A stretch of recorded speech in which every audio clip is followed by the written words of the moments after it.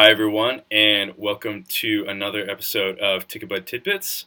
I'm your host, Sean Burke, Marketing Director here at Ticketbud. And today on the show, we have Eric Olsavsky, Director of Business Development and Partnerships at Pelotonia. Eric, thanks for coming onto the show with us. Oh, my pleasure. Thanks for having me, Sean. I appreciate the opportunity to join you on the podcast. Yeah, awesome. Anyway, for those of you who aren't aware, Pelotonia, it's a grassroots movement to end cancer with 100% of all rider-raised dollars going to cancer research at the Ohio State University Cancer Center and several other research centers. So, Eric, I think that that's really unique. Could you talk, kind of like about the history of Pelotonia? How did you achieve this 100%, rider-raised dollar rate? And, what is your nonprofit model? Yeah, great question. So, if we look back, Pelotonia was founded back in 2008, and it was modeled after a similar, what I'll call community bike ride, and that's the Pan Mass Challenge up in the New England area. And the focus of Pelotonia, as you mentioned earlier, is to raise funds for cancer research. And so in 2008, it was founded in conjunction with the Ohio State University and the Comprehensive Cancer Center. And they launched the first ride later that August in 2009. And so, from an expectation standpoint, they didn't really know what would happen with this and how quickly it would take off. But that first year, they had a little over 2,000 riders and generated about $4.5 million. And if you fast forward now to just this past year in 2017 to look at how far we've come, we had over 8,000 riders, and we generated in 2017 alone, the riders and virtual riders and volunteers generated over $26.2 million. So year to date, over the 9 years of rides that we've hosted in Columbus here, we've now generated over 157 million. That all goes 100% back to cancer research at the James Cancer Center and Comprehensive Cancer Center at Ohio State. You mentioned a little bit about the model, and we are unique in that how we operate is if you want to participate in Pelotonia as a rider, so you can ride your bike in Pelotonia, or you can be a virtual rider as well, or you can be a volunteer on Ride Weekend. But every August, we have one weekend where the community comes together and you select a route that you want to ride. And these vary from specifically this year, anywhere from 25 miles up to 200 miles. And some of these routes are 2-day routes. So you actually stay overnight after riding the first day and then jump right back on the bike the next day and continue pedaling. But along with the route distance that you choose, you commit to raising a certain amount of money for research. And so one of the things that we've always stayed true to and will continue to in the future is this 100% model that you mentioned. And what that means is whatever our riders or virtual riders or volunteers generate from a fundraising perspective from their friends, family, coworkers, 100% of that goes back directly to research. So we don't take an administrative fee off the top. We don't take any sort of cut to go back to operations. We guarantee that money goes straight to research. And we feel that's very important because as a rider or a virtual rider, we want you to be confident in making that ask to your family and friends and coworkers and be able to say that this money's all going back to cancer research. That's amazing. And especially, just what you guys have done over the course of a decade. That's extremely impressive. So yeah, congrats to you guys. And one thing, of course, you have to also think about the back end of Pelotonia. And so how are you guys able to really, ensure that, because obviously, you guys have expenses. I'm sure you guys have a budget. How are you guys able to achieve that on the back end? Yeah, the 100% model. Yeah, yeah, that's a great question. That is again something that we always want to maintain, and moving forward, we want to make sure that we can keep that model afloat. And because of that, we're relying on our operational funding partners that provide the funds for the expenses that are associated with the ride, or just the day-to-day operations of our organization. So that would be as simple as paying the rent and keeping the lights on and paying the salaries of the employees. So we have partners that generously provide that operational funding for us to be able to turn around, put on this exceptional community ride that happens here in Columbus, Ohio, and then allow all those dollars from our riders and virtual riders and volunteers to go back to research. Wow, that's really cool. Could you tell us actually more about how you guys acquire your funding partners? Especially since they are so critical. I mean, what is your strategy, and how do you engage prospective funding partners?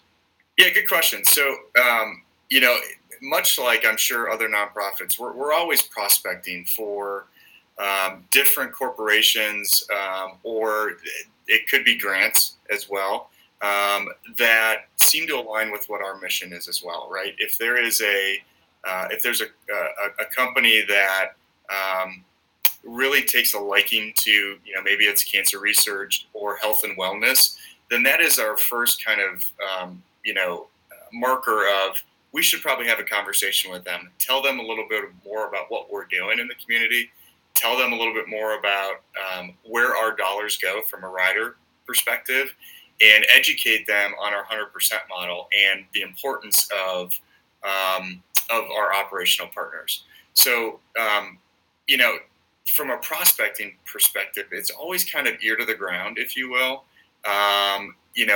Looking at what companies in Central Ohio or in Ohio, in Greater Ohio, what they're doing with their community investment dollars or what they're doing with their foundation dollars, and to some extent what they're doing with their marketing dollars too.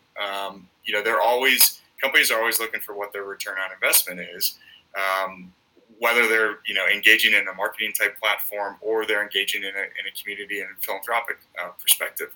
So we're always keeping eyes on the road ahead and ear to the ground to understand what potential partners are doing in the marketplace that could lead them back to us and make a good strategic fit. Nice.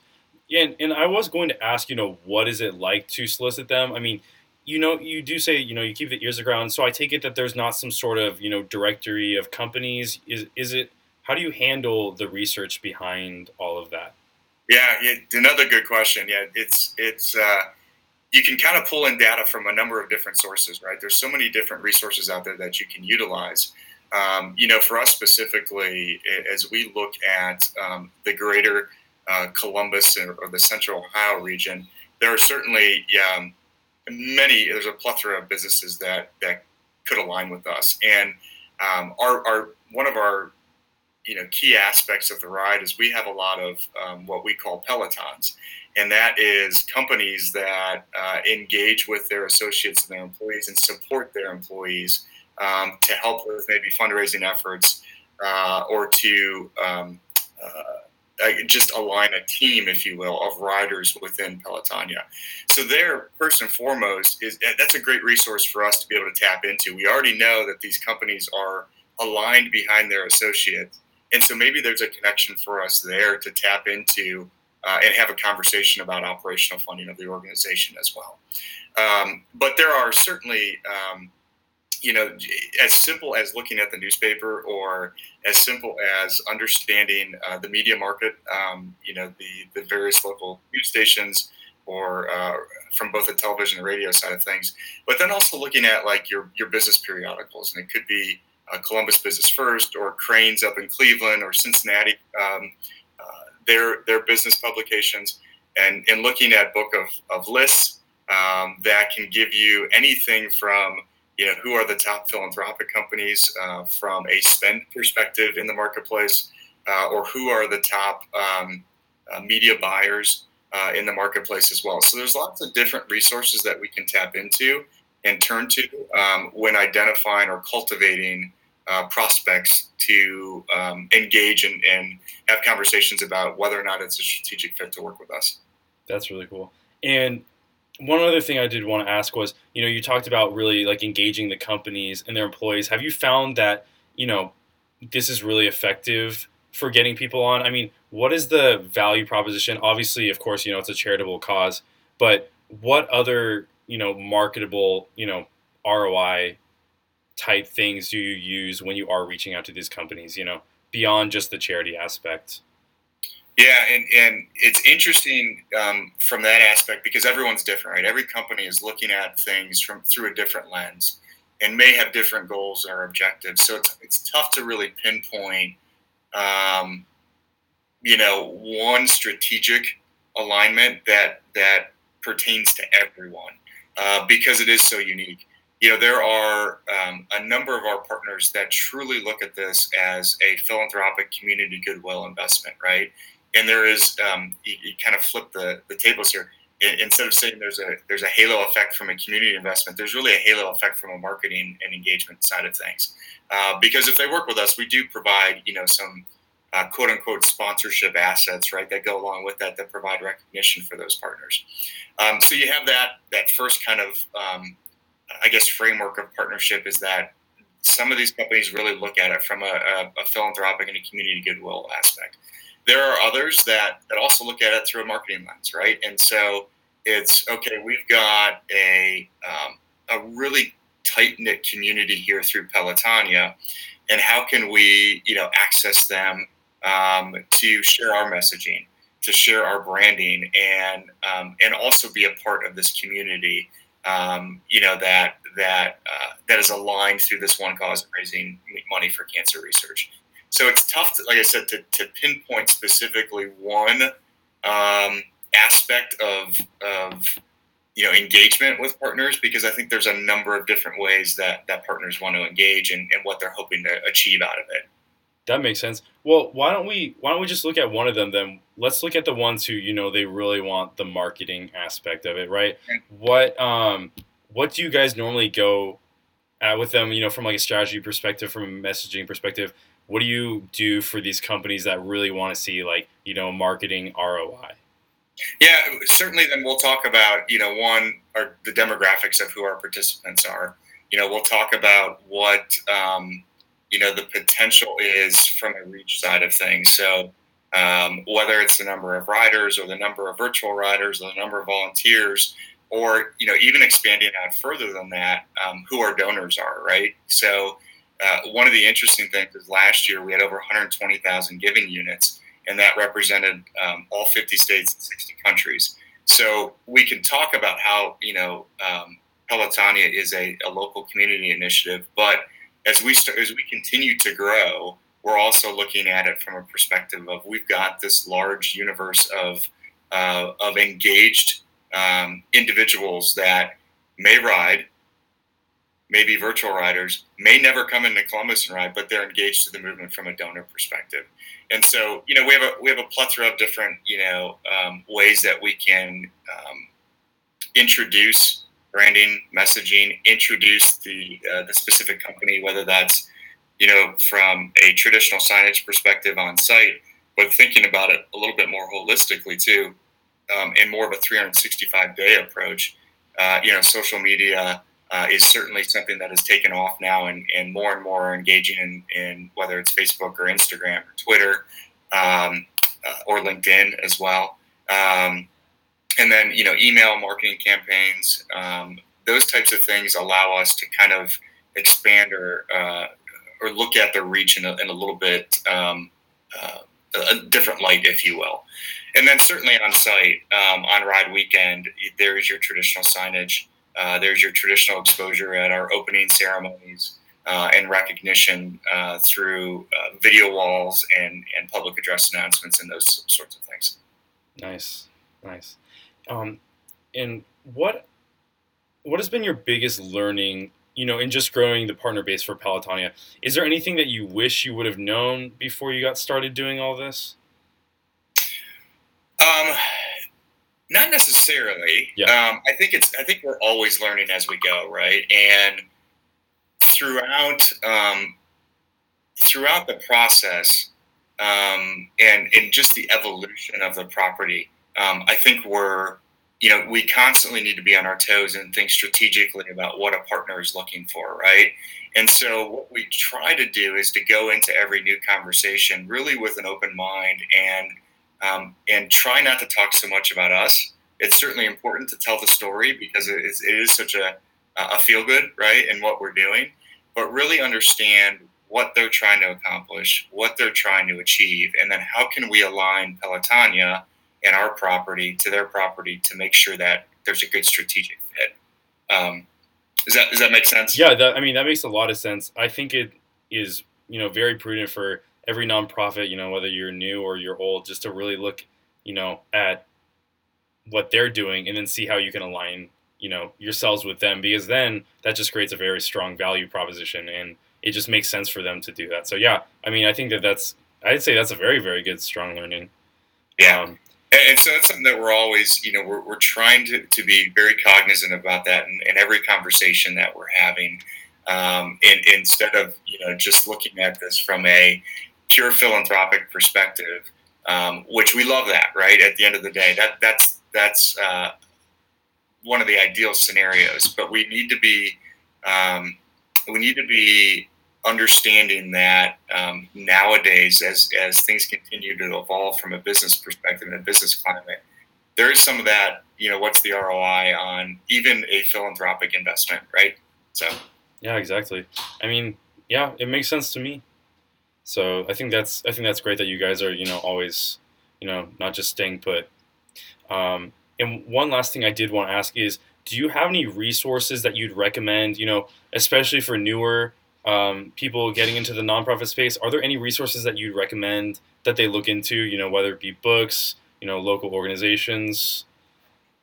Yeah, so obviously there's a ton of great resources out there in any market, really, right? Me specifically, so I stay very current with our local business periodicals as we target primarily Ohio-based businesses. That's not 100%, that's not 100% model from that perspective. We will have conversations out with folks that are outside of Central Ohio when and where it makes sense.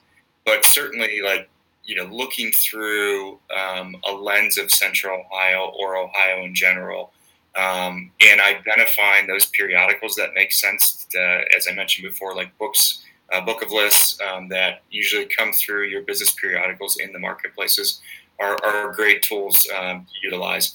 I also belong to the Central Ohio Association of Fundraising Professionals, which is a great networking resource, if you will, to connect with others that are in the nonprofit space and share best practices, right? Share strategies, if you will. And so that chapter usually gets together about once a month and aligns around some sort of topic that usually applies to every nonprofit, and it's just a great learning opportunity. And I know that is a chapter that's part of a larger conglomerate. So I know that there are other chapters around the country that other fundraising professionals can engage in from that perspective. So awesome. Yeah, that definitely sounds like a good way. Just get involved, start networking. I'm sure you'll learn a lot that way. So right. Awesome. Well, anyway, I don't want to keep you forever, but thank you so much, Eric, for coming on. You definitely dropped a lot of really, really good knowledge. So thank you so much. Well, hey, I appreciate it, Sean. It's been a pleasure. Thank you for allowing us to talk a little bit about Pelotonia, and thank you for our partnership. You guys are great partners with us and working together every year. So. Yeah, of course. Yeah, and we're definitely happy to do it. So yeah, we appreciate everything that you guys are doing. Awesome. Thanks, Sean. Awesome. Have a good one.